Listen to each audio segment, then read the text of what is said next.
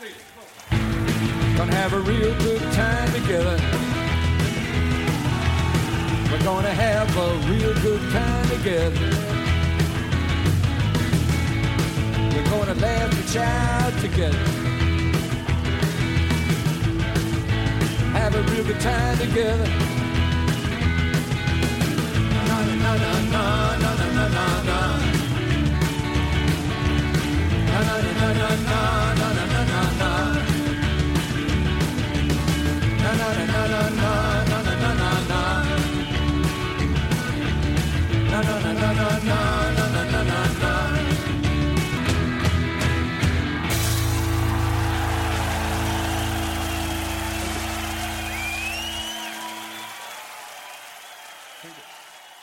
Welcome back to Jokerman Podcast. It's the podcast about Lou Reed this week. Sometimes right. It's the podcast about John Cale these days. Heck, sometimes it's still a podcast about Bob Dylan a little bit, but it used to be all the time. I'm just kind of going through this to let you know, Tom, that's what we used to do back in the old days. I'm fully aware Are you? of what you used to do. Okay. Yes.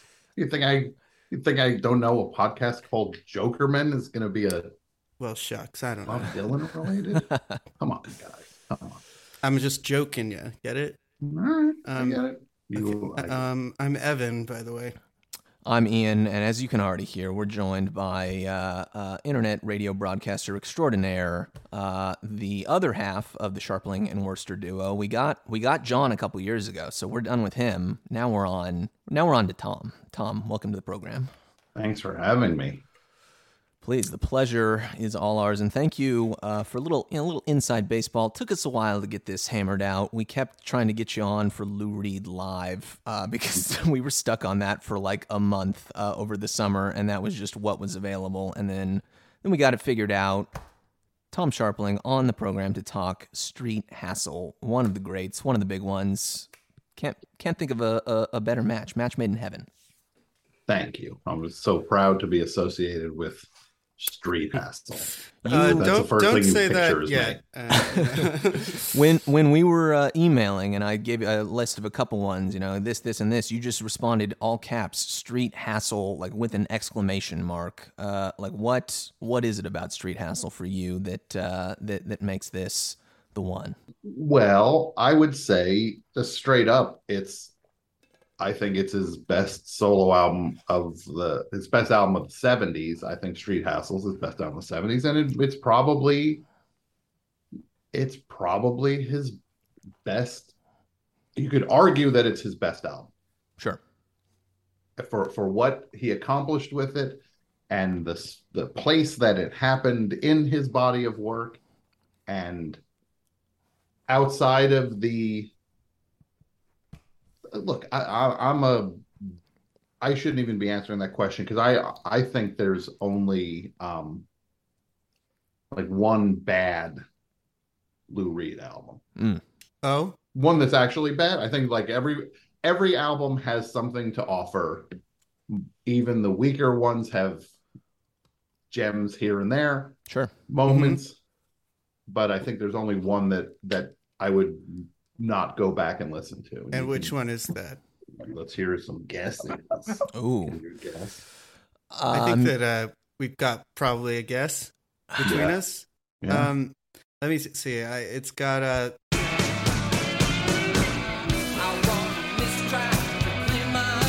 it's a legal term. The title of this record that I'm thinking of. Mm-hmm. Yeah. That's right. Yeah. That's. I think it's his only bad album. And even that one has some stuff to recommend it. I think if you're really trying, we could just not say what it's called. We'll get there. Folks at home, you know what came out in 1986 from Bob Dylan. Oh, you know. One of the high points in the discography. It's. Mm-hmm. What if I told you there was a Lou Reed record exactly as good as Knocked Out Loaded? Yeah, they were both in very different places, but somehow we're doing the same thing. Yeah. Although, it's Tell It to Your Heart, beautiful song.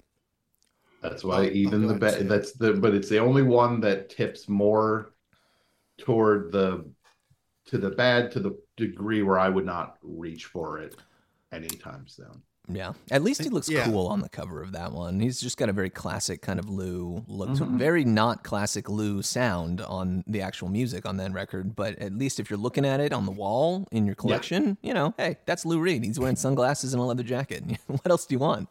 Absolutely. Well, what I want is seeing the cover of Street Hassle, for example. Speaking of sunglasses and a leather jacket. Yeah. Yeah. No, but I would say Street Hassle, you could make a case. I think it could be his best album.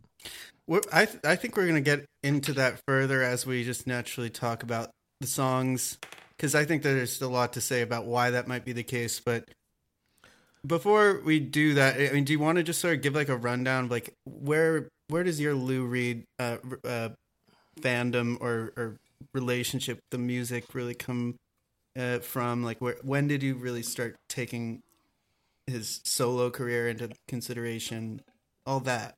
I think the first album I would have bought would have been, what would it have been? New Sensations, probably would be the first one I bought.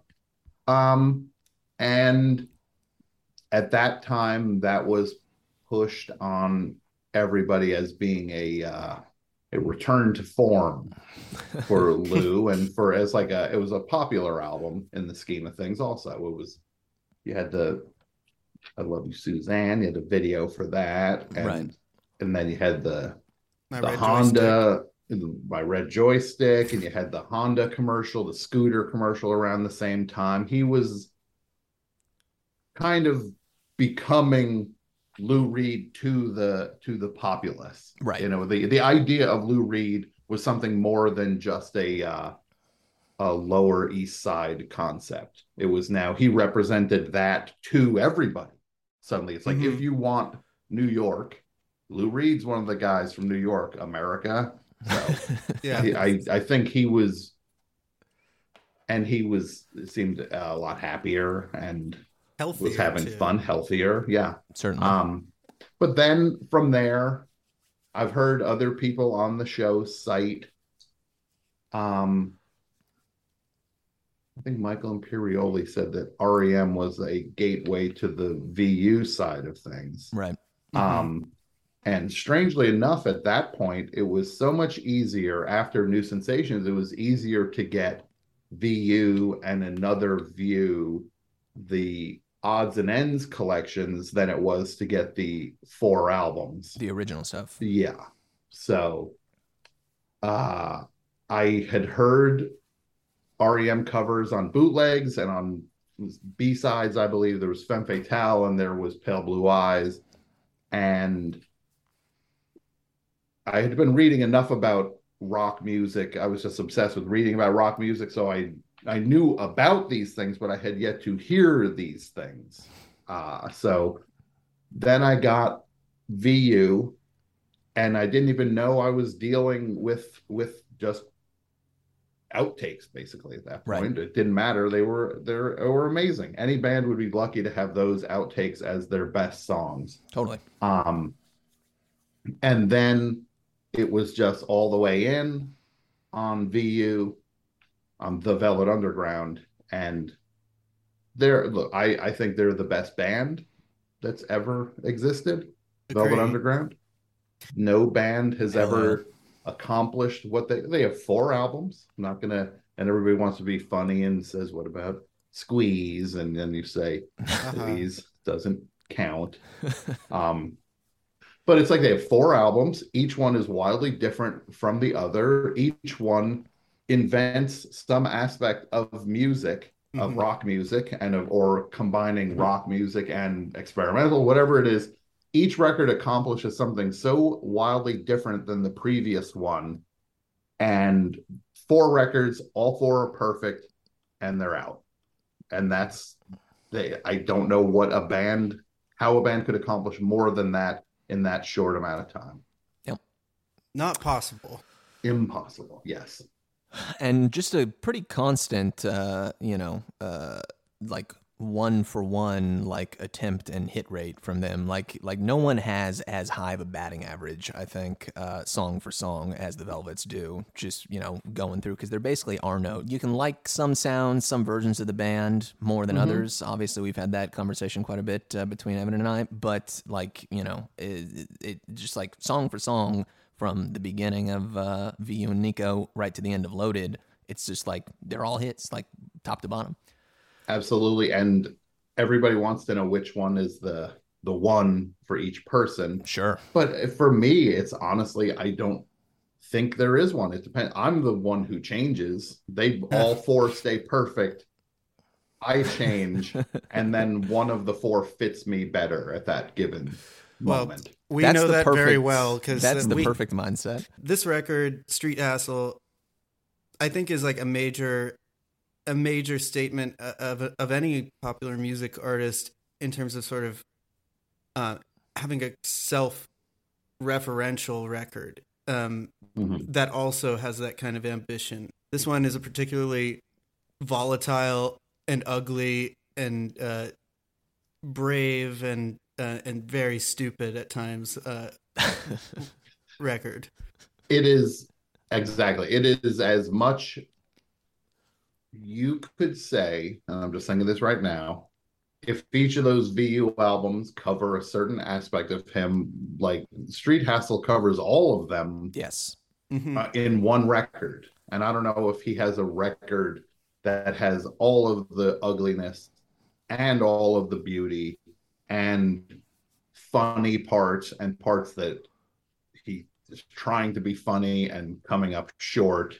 And it just has every version. The beauty of Lou Reed is that in the imperfection of the human, none of the records I think are perfect. I except for the VU albums, none of the solo albums are truly where you'd say that is a perfect record. There's always a moment that's a little clunky, a weird turn of phrase that just lands wrong. I love those.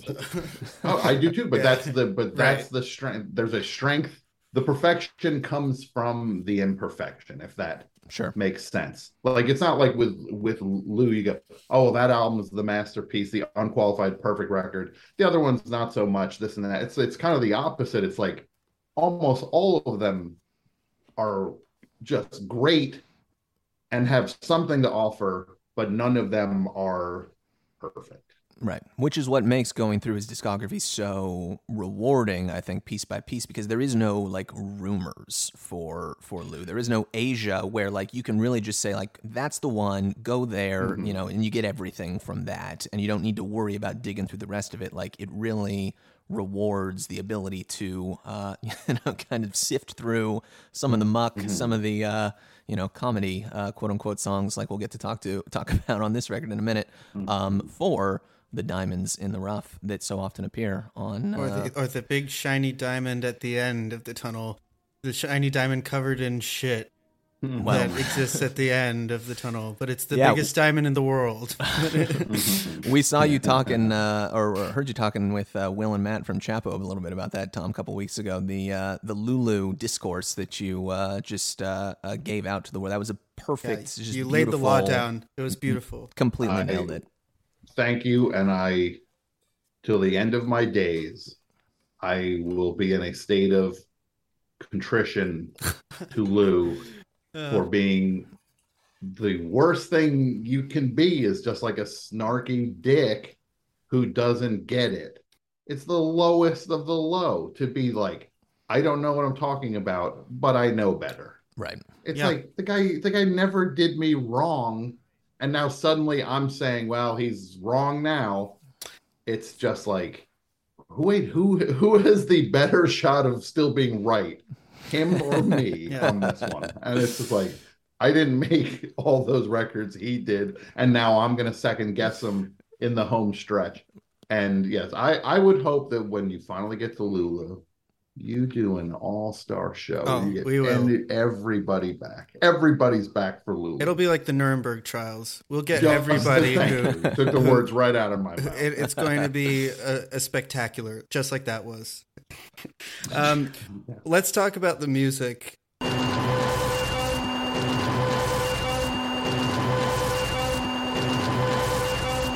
This first song, Give Me Some Good Times, when I first heard it, it was like a completely revelatory song for me.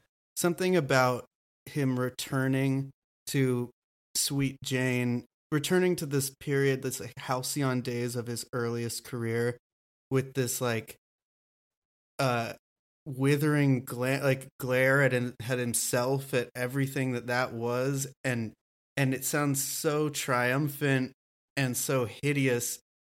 I'm a sucker for anything that's like ugly in a triumphant way, and this song is like one of the masterpieces of that. Hey, if it ain't the rock and roll animal itself, what you doing, bro? Standing on the corner, I can see that. What you got in your hand?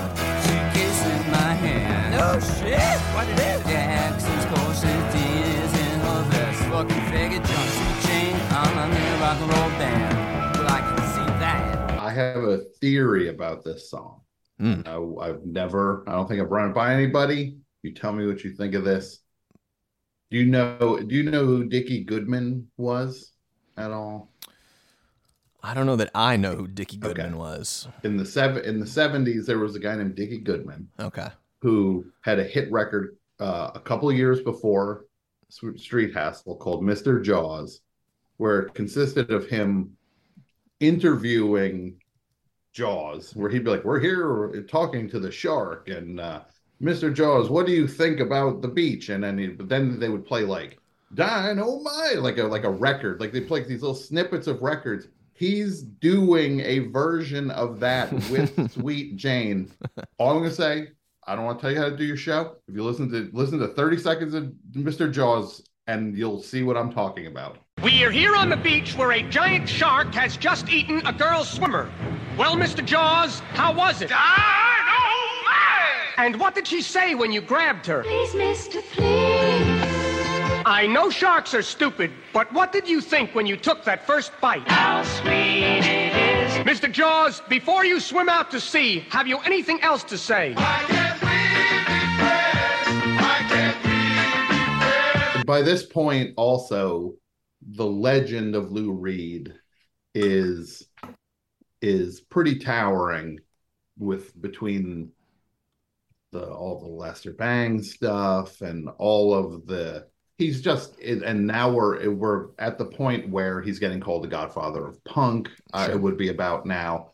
So he is contending with his own legend, kind of for the next generation is starting now. The punk movie, we were talking 77, 78. Punk's coming in. He's now clearly the previous generation, but he carries such importance to the current generation.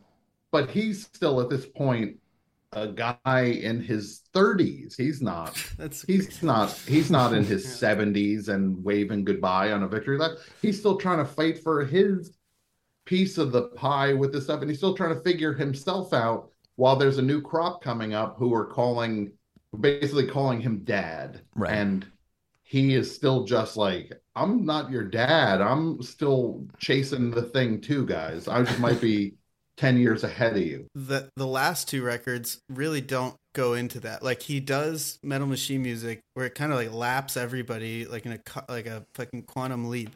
And then it earns him time to do these two softer, relatively softer, more like, they don't sound like punk records per se. But this record, it seems like he's coming back with a vengeance on like the whole, the actual menace and aggression that is such a part of the earliest Velvet Underground. Absolutely. Can I put a concept out there, and I want to slow the show down? But it's Please. like, do you feel when you look at the entirety of the catalog, I feel that Lou often pushes, and then cycles back to like the basics. Right. Like, it seems like a pattern, and I think Rock and Roll Heart is one of those. It's almost like he has to learn how to write songs again. Dylan does the same thing. Those records in the 90s, the early 90s, which are like Good As I've Been to You and World Gone Wrong, which are they're battery recharging opportunities before you can kind of really put the pedal to the metal and come out with the Time Out of Mind after the Folk Covers records, or the Street Hassle in this case with the with Lou.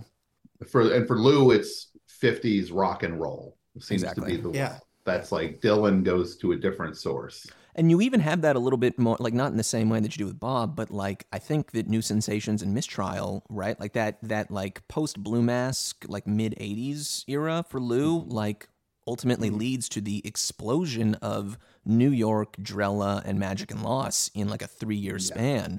So like it, they're doing it in different ways, obviously, but I think you're totally on the money. Yeah, that it happens all the time with what he's interested in. It's either like he's not always going like for max profundity. He's sometimes just happy to like play rock music because he loves rock songs. Sure does. Absolutely. And I agree with that completely. And he loves a certain rock song. We can presume that he really loved was a certain rock song by one of my favorite rock groups, the Bobby Fuller Four.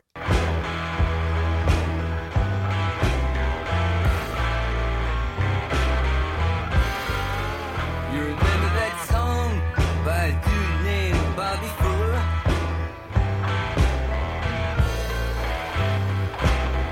It went like this. I fought the lone one. I fought the lone one. A very, well, I mean, there's a lot of ugly shit on Street Hassle, some of which is presented in a very beautiful kind of way, which we'll get to shortly. But Dirt, I think, is just ugly shit presented in ugly, like as ugly as he basically can. It's kind of for us, we can't help, but you've, like Evan, been calling this record Street Legal when we've been talking about it. They both came out in 1978. But like this to me, at slot number 2 on Street Hassle, is like New Pony, basically, on Street Hassle. It's just like this like plodding, trudging, just like unpleasant kind of song. But last time I heard New Pony, I was vibing to. I like broke through at some point. That's what I was gonna say. We've learned our lesson. We have smoothed out our brains since then. I'm all in on Dirt right off the bat. Mm-hmm. Yeah, it's very. There's like a jittery quality to the whole album. Yes, like you can feel him vaguely crawling out of his own skin during the making of this record, and he was pretty deep into a amphetamine run at this point as well. This was a very sour period for Lou. Yeah. Right before he's about to get clean. The thing that jumps out at me for this song is the Bobby Fuller thing. Bobby Fuller, who was murdered, by the way, mysteriously, represents like kind of some of the best early rock music, and it's no coincidence that like a song that kind of is meant to be as deep a fucking cut at this opponent as he can go. I think he like invokes Bobby Fuller and his corpse like, inadvertently as a way to just really dig into just how, I don't know, like it somehow adds profundity to how much he hates the person he's talking to. It absolutely. And one of the things that I would say adds to your point is it's the second song on the album. On what planet do you put this second on an album? Like you want people to hear it if you put it second on the album. Yeah. It's not buried on side 2. You're saying this is a part of the reason this album exists is for you to hear this message. It's ridiculous. And it's a message of absolute unfiltered scorn and bile. You know they call it cheap, uptown dirt. Yeah, just cheap, uptown dirt. You just work nothing but cheap, uptown dirt. That's all your work is just cheap. And does a great job setting the stage. Not to sweep us along too quickly, but we're gonna have to dig in on this next one. This is basically its own album all on its own. Could be its own episode. Exactly. Street Hassle, the song.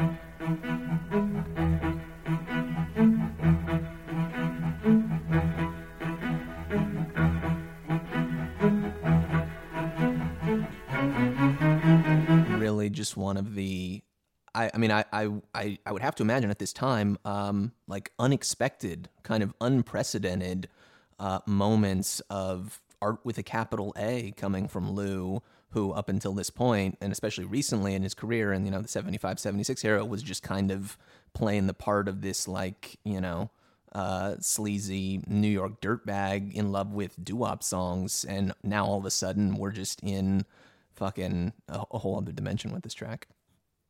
It is like, I look at Street Hassle, the song Street Hassle, as kind of being everything he learned got put into this one piece. Like every trick, everything he got from John Cale playing viola, and just like the beauty and the simplicity, and just it's all in there. It's got scope, it's got parts, it's weird, it's surprising, it's filthy, and it's funny, and he gets Bruce Springsteen on it, which is, and he's doing like a weird joke on who he is. Own thing, yeah. It also is just a testament to the way he always saw himself as a writer who was telling stories that were not necessarily coming from him. Right. These are characters, and something he would get into a good decade later when you get into New York, where he's full on playing different parts. I would say non-VU, Street Hassle is his best song. Wasn't Matilda without her wallet? A sexy boy smiled in dismay. She took out 420s cause she liked round figures. Everybody's free for a day. Oh babe, I'm on fire and you know I admire your body. Why don't we slip away? Although I'm sure you're certain it's a rarity, McFlirtin'. Sha-la-la-la this way. Oh sha-la-la-la-la, sha-la-la-la-la, hey baby. Come on, let's slip Just away. I don't know what else would be better than it. It's pretty hard to argue with that. I can't disagree. It's just a towering achievement. Yes. And it's one of those things when you listen to it, it kind of shouldn't work. But like the idea that drums, there's not even a drum sound on it for 7 minutes. I don't know how long. And then it's just this kind of disembodied snare just kind of echoing alone with no other drums. It's just none of the pieces should fit the way they fit on it, but they do fit, and it adds up to this just I still listen to it, and it's just a question mark to me how somebody could just decide to do this. Yeah. When you mentioned John Cale and him learning from it, it's like, yeah, this is one of those like really great moments where you know that when John Cale heard this, he was like, ah, shit, I got to step up my game probably a little bit. Mm-hmm. Well, I think what's so striking about this is like, if this song had come from John at this moment in time, I think everyone would have been like, oh, that's a great song from John. But like, that's John. We know what John can do. He's a classically trained viola player. He's got his classical music. He's got his like deep space explorations with Terry Riley. Of course he's capable of something like this. But coming from Lou, just like this shit-kicking Long Island, kid who's writing novelty songs at Pickwick as his, kind of background, like that's what makes this so rewarding to me, I think, is like he clearly has imbibed all of the influences and styles that he picked up on from John and the people that ran around with him at the time. But it wasn't shit that came naturally to him. The same way that writing songs, just, sitting down at a desk and writing a song like Lou could do, didn't come naturally to John. And so just seeing this kind of like emerge as this fucking butterfly out of this chrysalis after a decade out on his own, where he's really gone through some highs and lows and ups and downs. It's like, it's just like, it rocks. I mean, it like makes me happy, and happy for Lou. retroactively, obviously, to like just know that he nailed it this fucking hard in 1978 after definitely kind of a string of some diminishing returns, we could say. Before, it was like impressive that he was doing these songs for how he kind of, from considering his background, it was always impressive. It was always great when he was doing the early View stuff. But this is him raising the bar for himself. And it seems like it's a bit of an effort for him to do that.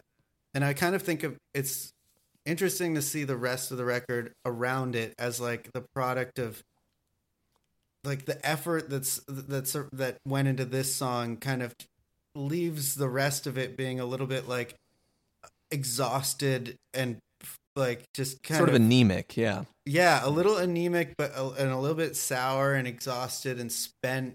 There's nothing even remotely thrown away on the song Street Hassle. There's nothing that is just particularly spontaneous. It is a premeditated, constructed piece that he can be. There's nothing sloppy about it. It's very measured and deliberate, and it's nothing on the record really has this feel. He knows how major of a statement this is, and he's going to do it right. Right. Yeah, it's almost like the rest of the record is constructed deliberately to be a bunch of kind of like weird sounding, shoddy, sour songs, all of which were recorded live with the crowd noise stripped out, in the production element, which we can get into momentarily. Like he deliberately kind of wants everything that surrounds the title track to be sort of just kind of crufty and like you just made up a word bass. For it. Did I? Crufty? I think that's a word. It's you know what I mean. Clearly, you think it is. In order to draw, fucking shine the spotlight on this 11-minute opus. Really, there's no other way to describe it. And the clearest expression, I think, probably through his entire career, maybe up until honestly some of those Lulu tracks. Like Junior Dad, for instance, where we've talked about from the beginning Lou's desire to graft fine literature, literary ambition to rock and roll music. Not saying that this is rock and roll music necessarily, but he's obviously kind of, operating in both worlds, especially with the way the song sounds. Really, the poem is written with this just like super harsh, ugly street vernacular. That cunt's not breathing. That bitch will never fuck again, but like paired against this just like strikingly beautiful, spare kind of classical canvas behind him. It's the music isn't rock and roll necessarily, but the spirit and the attitude is. And so, the way they kind of combine together, it's like a whole new genre, basically. Hey, that cunt's not breathing. I think she's had too much or something or other. Hey, man, you know what I mean? I don't mean to scare you, but you're the one who came here, and you're the one that's gotta take her when you leave. I'm not being smart or trying to be cool in my part, and I'm not gonna wear my heart on my sleeve. But people get all emotional, and sometimes, man, they just don't act rationally. They think they're just on TV. Sha-la-la, man.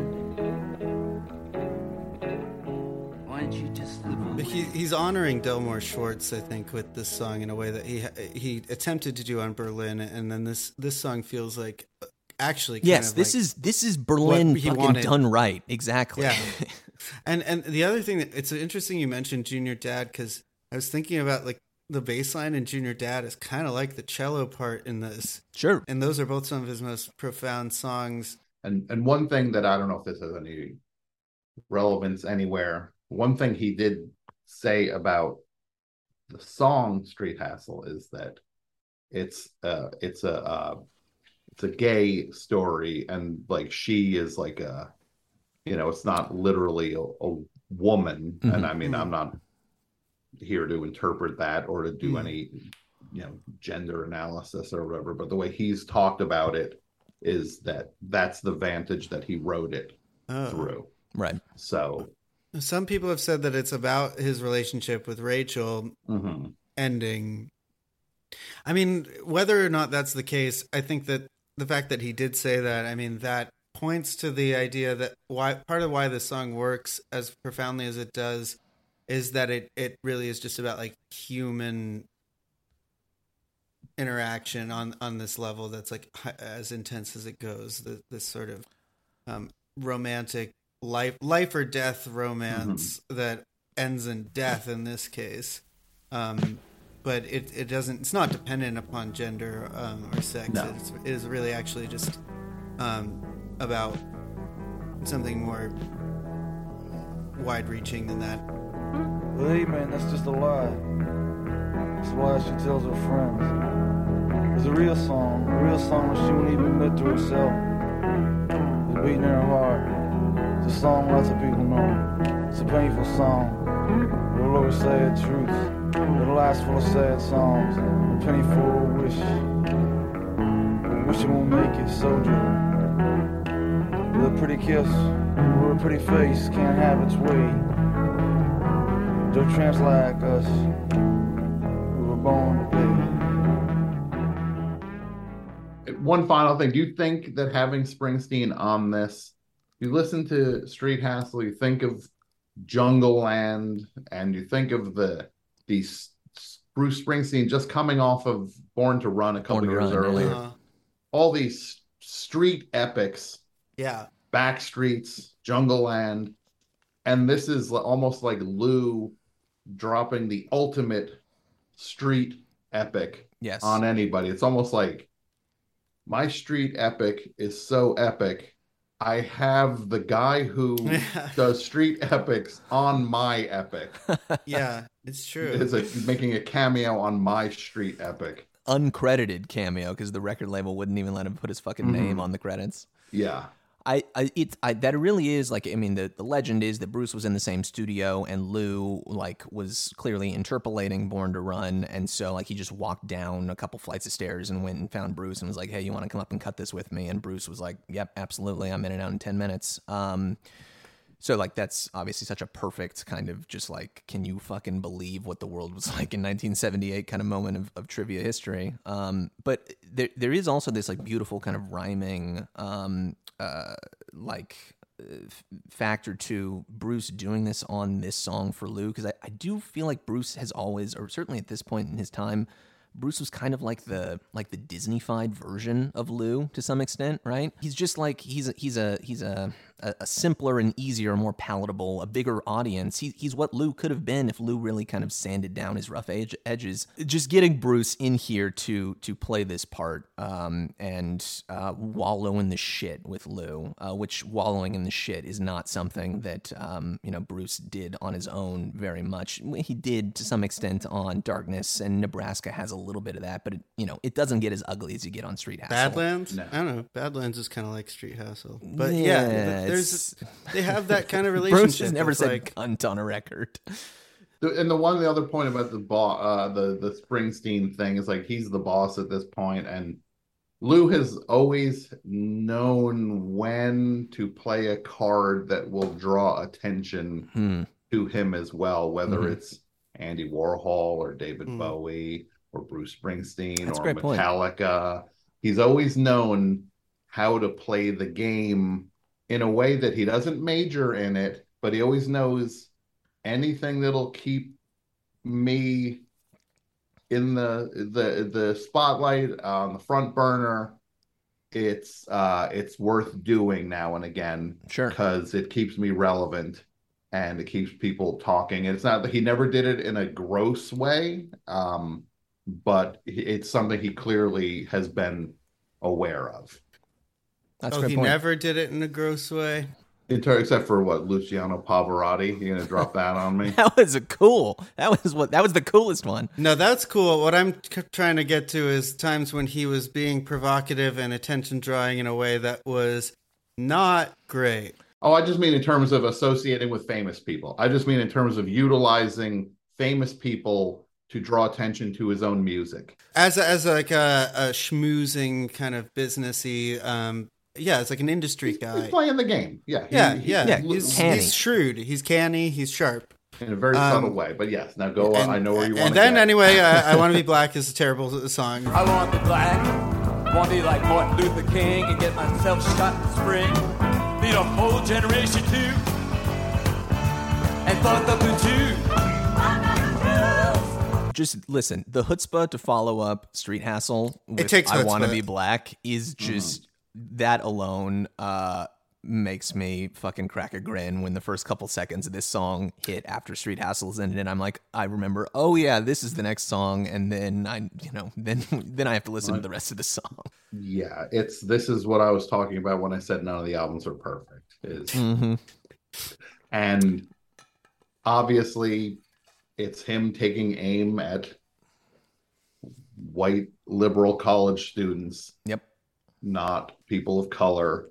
Yeah. But it's coming out of a certain period when also people could just make fun of each other and say the thing. It's just like, and you're just like, okay, well, that was then. This is Yeah, exactly. It really hits your ear really different. hard now. It hits different in a bad way. Yeah.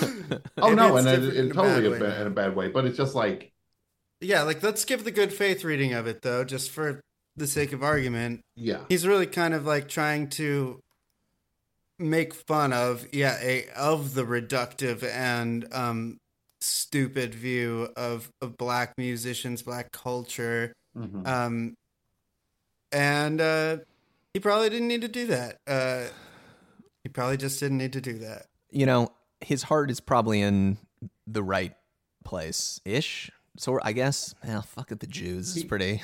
he's getting ready for his stand-up debut. Also, you have to remember that. Exactly. Yeah. Boy, the He's fucking 5 feet He's from testing material. Yes, this is Jesus. This is laying the groundwork for Take No Prisoners. At least he doesn't drop the actual, slur in this song the way that he does in Take No Prisoner. Yes. Yeah. No. Yeah, he saves that for the live. For the live one. Yeah, and that's the thing with it is, it's people. You can say it's of the time. It was still horrible of the time too. Right. In '78, that still sucked in '78, but it's something that people felt. Some people felt they had the latitude to get away with in the quest to make a larger point.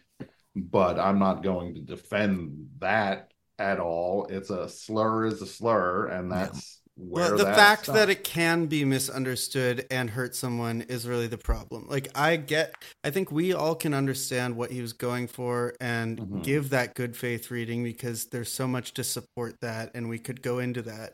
But the fact is, it could be misunderstood and come across as just like, oh, great, another prominent white guy is making fun of black people. Absolutely. Fucking great. Like, and I think that it just shows a kind of recklessness that is not worth it. It's something we just talked about with with fucking John Cale. I was and just Brian gonna Eno. say, yeah, the fucking the mask thing. Brian Eno wearing the rapist mask because Yeah. Yeah.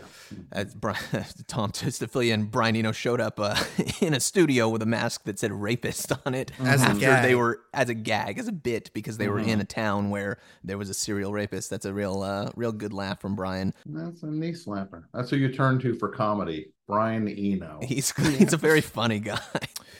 Also, kind of rhymes with this instance from Lou rhymes with John and the chicken thing from '77. Like just these completely out there fucking decisions meant to shock and scandalize and piss people off that, at the time there might have been some degree of, admiration to be extended to them just due to their willingness to try to be so confrontational and groundbreaking and difficult, for lack of a better term.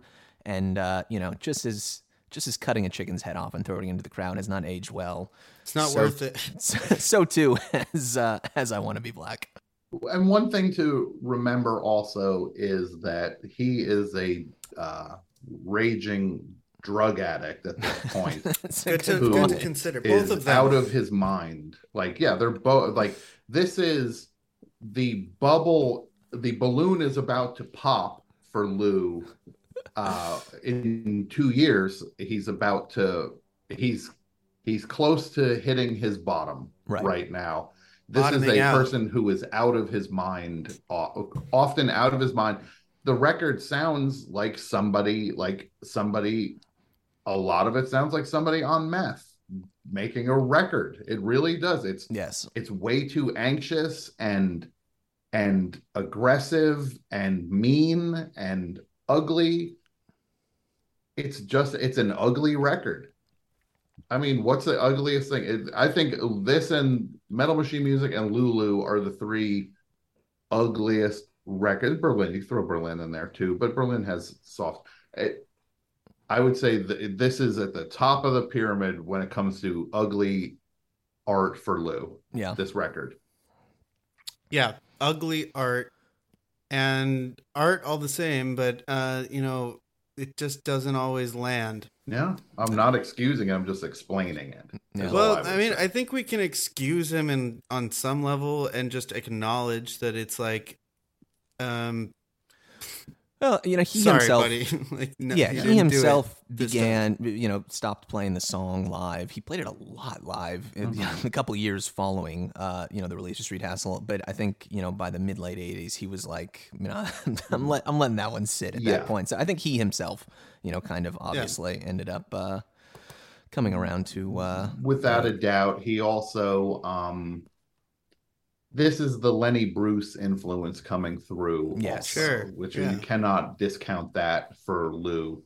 That is a huge part of who he was, and what informed him was the idea of pushing the envelope, pressing buttons, saying the things that other people won't say. And sometimes there's a reason why other people don't say the things. That's true. It's very simple. We should move on. Final thing I'd say is he remember, he doesn't think he's going to be alive for much longer also when he makes this. So he's not making this for 2022. He's thinking, there's a very good chance I'll die next week. Right. So let's have a real good time together. Real good time together, Yes. yeah. Speaking of ugly, for ugliness sake, like the way this song sounds. So this is the latest Velvet's rewrite that he's pulled out. Theme song to Jokerman Podcast, should be noted. Yeah. But here we are all the way down in 1978, and he's still pulling old chestnuts out of the Velvet's catalog. The way that this version, like you Tom The just Chestnut mentioned, Underground. Okay, Like that. well done. Sorry. Music that sounds like it's made by someone on meth. I think this is the perfect example of that. Like the way that all of the instruments are just, I think live, I'm guessing the full band was playing and they just wait until 2 minutes in and they bring up the levels on the drums and the rest of the guitar and the bass and stuff. But the way that most of this song is just that like tremulous voice from Lou where he sounds like he's about ready to start crying.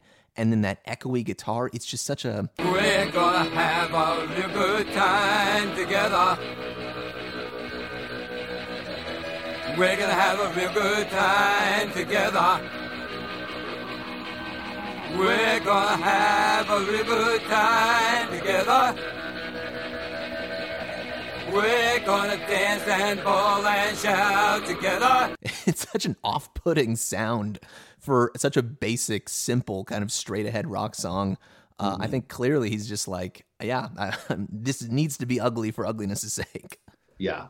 Now, if I was trying to think this through, I believe this would be the final VU song repurposed in his catalog. I think so. On a solo album. I think this is the final one that he would take a crack at as a solo artist.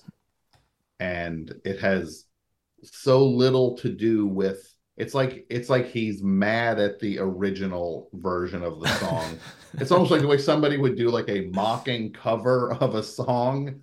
He's doing that to his own song, going back, Evan, to your point that it's a constant comment. The record is a comment on itself, and Lou is constantly commenting on himself. He's now he's doing a mocking cover of his own song. Yes. Yeah, I think this is where the record picks up a little bit from that last one, and I mean it connects back to the first song. Give Me Some Good Times is this really like intentionally stunted and cruel version of his own legacy being like represented. And Real Good Time Together is kind of like an extension of what he goes for on Give Me Some Good Times. He's able to use that as a canvas for like whatever that current energy is. And I think to your point, Ian, that's like why it sounds so odd. I think you're totally right too about them just raising the levels up gradually. That's what it's got to be. Yeah, it's got it. But I never would have thought of that.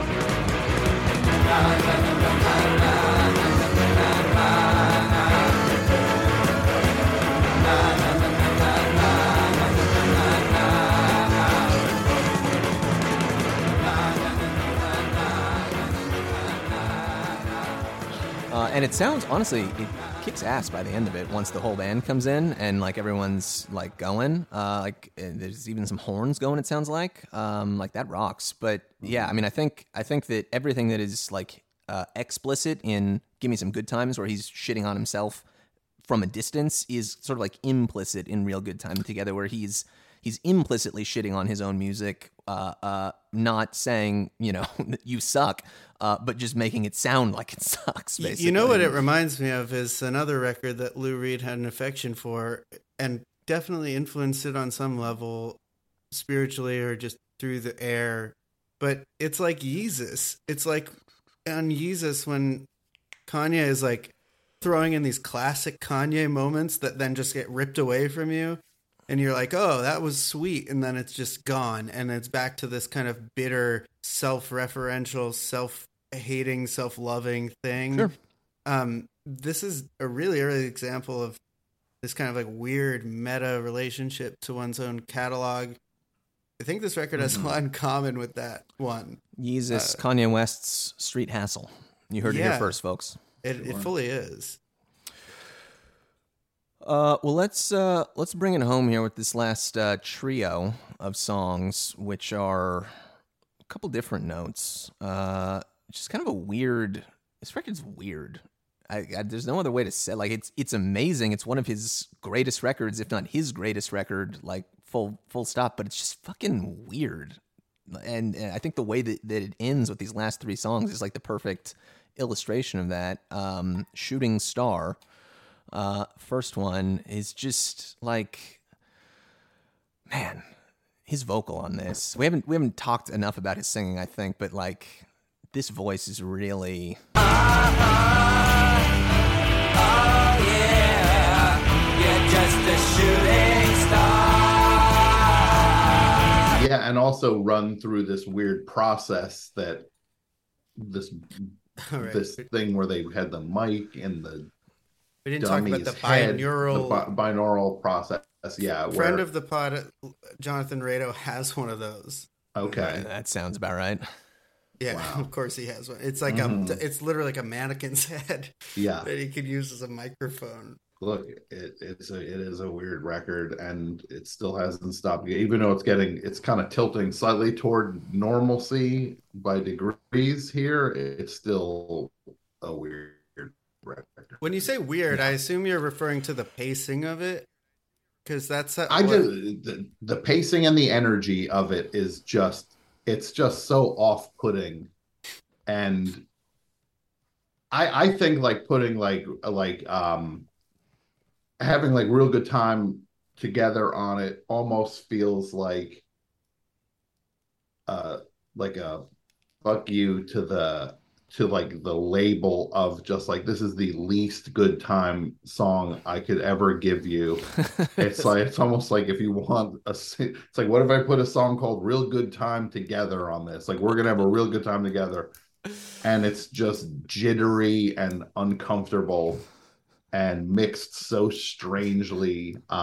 Again, I want, anytime you want to second guess him, he was always ahead of all of us. He knew what he was doing. This goes back to, there was a quote from one of the recent episodes we did. I forget which one at this point, but it was something about Lou. I think we were talking to Tyler about it. Maybe Lou knowing what was the correct thing to do, like artistically or commercially speaking, and yet deliberately choosing to have someone play a flubbed bass note or leave in some weird kind of vocal take and just being like, it's that way because I want it to fucking be that way. And like that's what it's going to be. I don't give a shit about what's going to sell 10 more records or what's going to get more airplay on FM radio. And that's the perfect example here. That's an interesting point because I think it's like a kind of subtle way of utilizing. It's the way that he utilized his influence, like commanded his influence.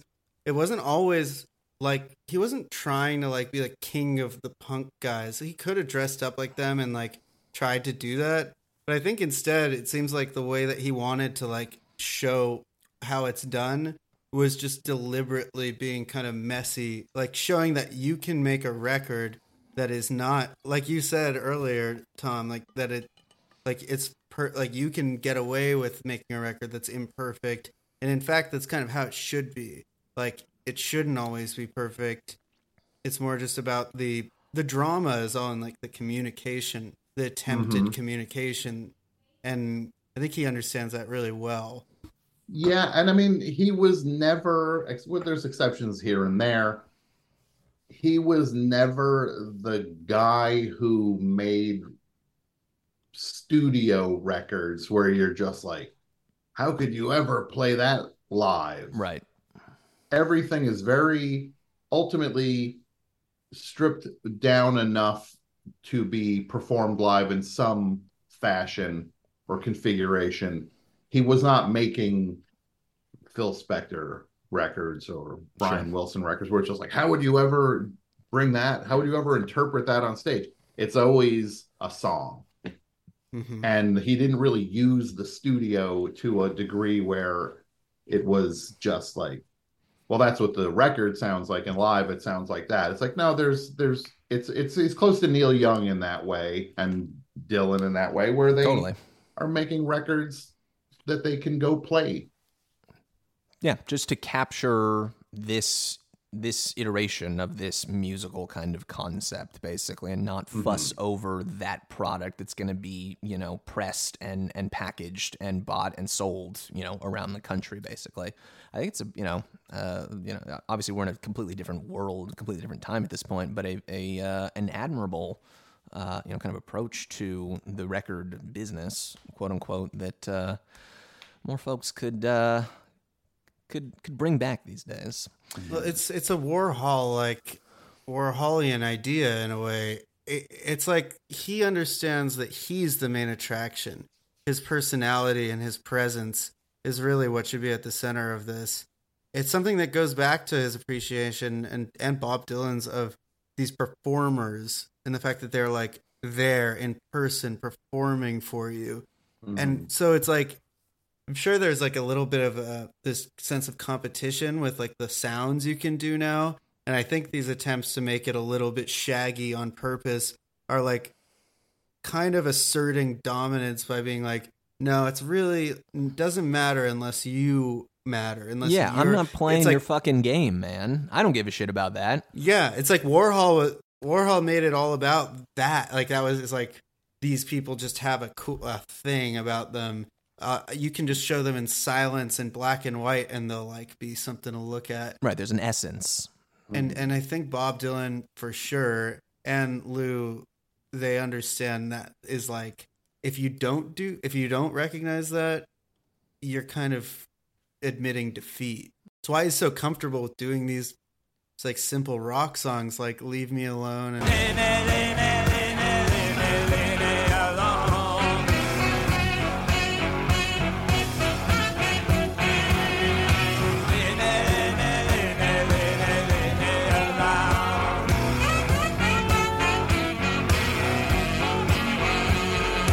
just like trudging, kind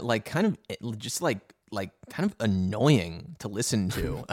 Honestly, I like the song, but like it doesn't really go anywhere, and it just kind of like takes forever. And he just spends like 3 minutes just repeating "aha, oh yeah, aha, oh yeah."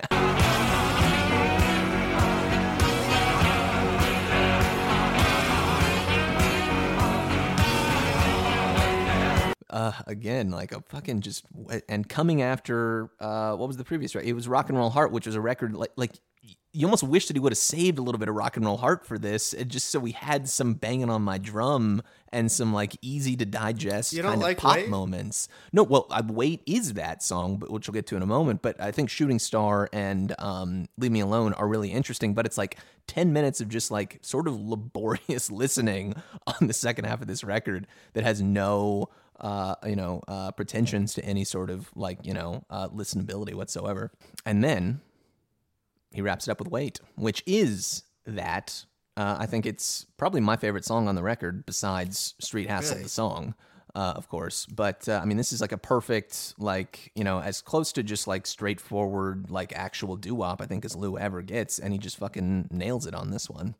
Mm-hmm. We didn't really touch on Shooting Star, Leave Me Alone that much. But, yeah, they're just kind of like, they're good. But they're not much more than that. They're kind of there like, as like a... It's not filler because I think it is sort. Yeah, it's not. Well, it's filler, but it's like intentionally filler. Exactly, It's like meant to be filler, right? Because it kind of is like I put Street Hassle at song 3. What do you want? Like, there's a whole other side of this record that's got to have 20 minutes of music on it. Yeah. No, it's an interesting thing because also it was. He knows that Street Hassle is going to be the centerpiece to this thing, so that's going to eat up 2/3 of one of the sides of the album, and he doesn't have 2 long songs. He has 1, so it's like, yeah, it's just I think it makes sense to me, and he knows the Wait is kind of like this kind of like ice pack you get for your head after the rest of the album. Exactly. To just be like, we're good. Right? Everything's fine, guys. I know I took you down some rough roads, but I could still be Lou. And I was, and now we'll say goodbye. Now go start the record over, and you're going to feel sick to your stomach again. Yeah, exactly. It really just sends you off with a little peck on the cheek right into the nighttime, and you just completely forgot the house of horrors you just exited. Yeah, the ugliest fucking thing imaginable. And it kind of leads into what he'll do on the Bells, kind of full scale. Definitely telegraphs where he's going on the Bells. Mm-hmm. Yeah, and then in a few years he'll be riding his motorcycle around New Jersey. It's coming. Oh, man. Street Hassle. What a record. The best. It is. It's one of them. There's no question. It's a record that gets away with being called the best, even though almost fully half of it is kind of just like extra stuff. It's like... Well, I only think it's extra stuff compared to his finest achievement. Right. Well, yeah, I mean, you've got this like thing, this anchor at the center of it that just actually the other stuff on this record just it's actually kind of just nice adornment to this thing that has such a like strong center of gravity. Yeah. I mean, think about it this way. If there was no song Street Hassle and there were 3 regular songs on this instead of that big 11-minute piece of work, then it would be this amazing album, this amazing ugly album where one song's after. It would be the most punk album he ever did in 78. Sure. But it has this strange art project as the centerpiece. Right. Yeah. And this thing that actually makes you, I think, it takes the edge off. Like you were talking about, like Wait. That takes the edge off in a certain way, which is actually, it's a relief at the end of the record to have this kind of pleasant, straightforward rock song. But Street Hassle takes the edge off in the way where it's like, I know how messed up what I'm talking about is, and I know and it lets you kind of feel like you're looking at the whole thing from this perspective that actually honors the intelligence of the listener and takes care of like it takes care to show that he's thinking a lot about everything he's doing, even when it seems like he's not. Yeah.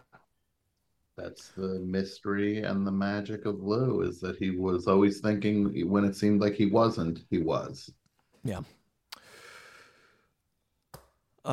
3 stars for me for Street Hassle. That's I'm sure folks can see that one coming. Tom, we use the 3-star rating system here. 1, 2, 3. What do you give it? Oh, it's 3. It would have to be 3. I also give it a 3. Thank you for not being too much of a contrarian. No. I was a contrarian. I was so much older then, etc. Yeah. Well, we did it. Street Hassle. Amazing. What a record. Next time we talk about it, I might be a contrarian. Yeah. No, I won't. Go to 1 star. This sucks. I'll get a 3 again. Well, thank you so much for joining us, Tom. Not that you need to plug your stuff on our lowly little program here, but where can the folks at home find you, as if they don't already know? You can get me over at Scharpling on social media, or listen to The Best Show every Tuesday over at thebestshow.net. There you go. You and Tim just hopped onto a new network or something with that, right? Yeah, Best Show and Office Hours are part of something. Forever Dog. Mazel. Yeah. Thank you. No, we're very excited. It's a good thing, and the future is so bright. That's true, brother. Everyone's life is just going great, and everything is headed in the right direction. That's how I feel after listening to this album. Exactly. Sure, look, just be appreciative that's not you writing that album.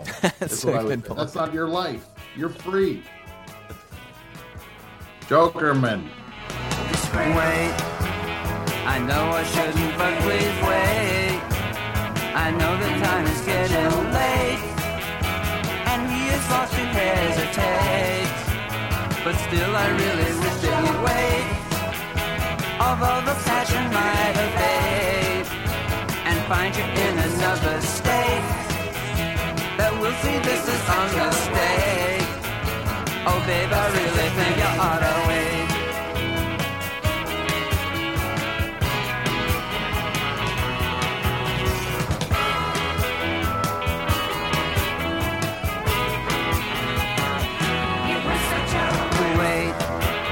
I really wouldn't want your hate.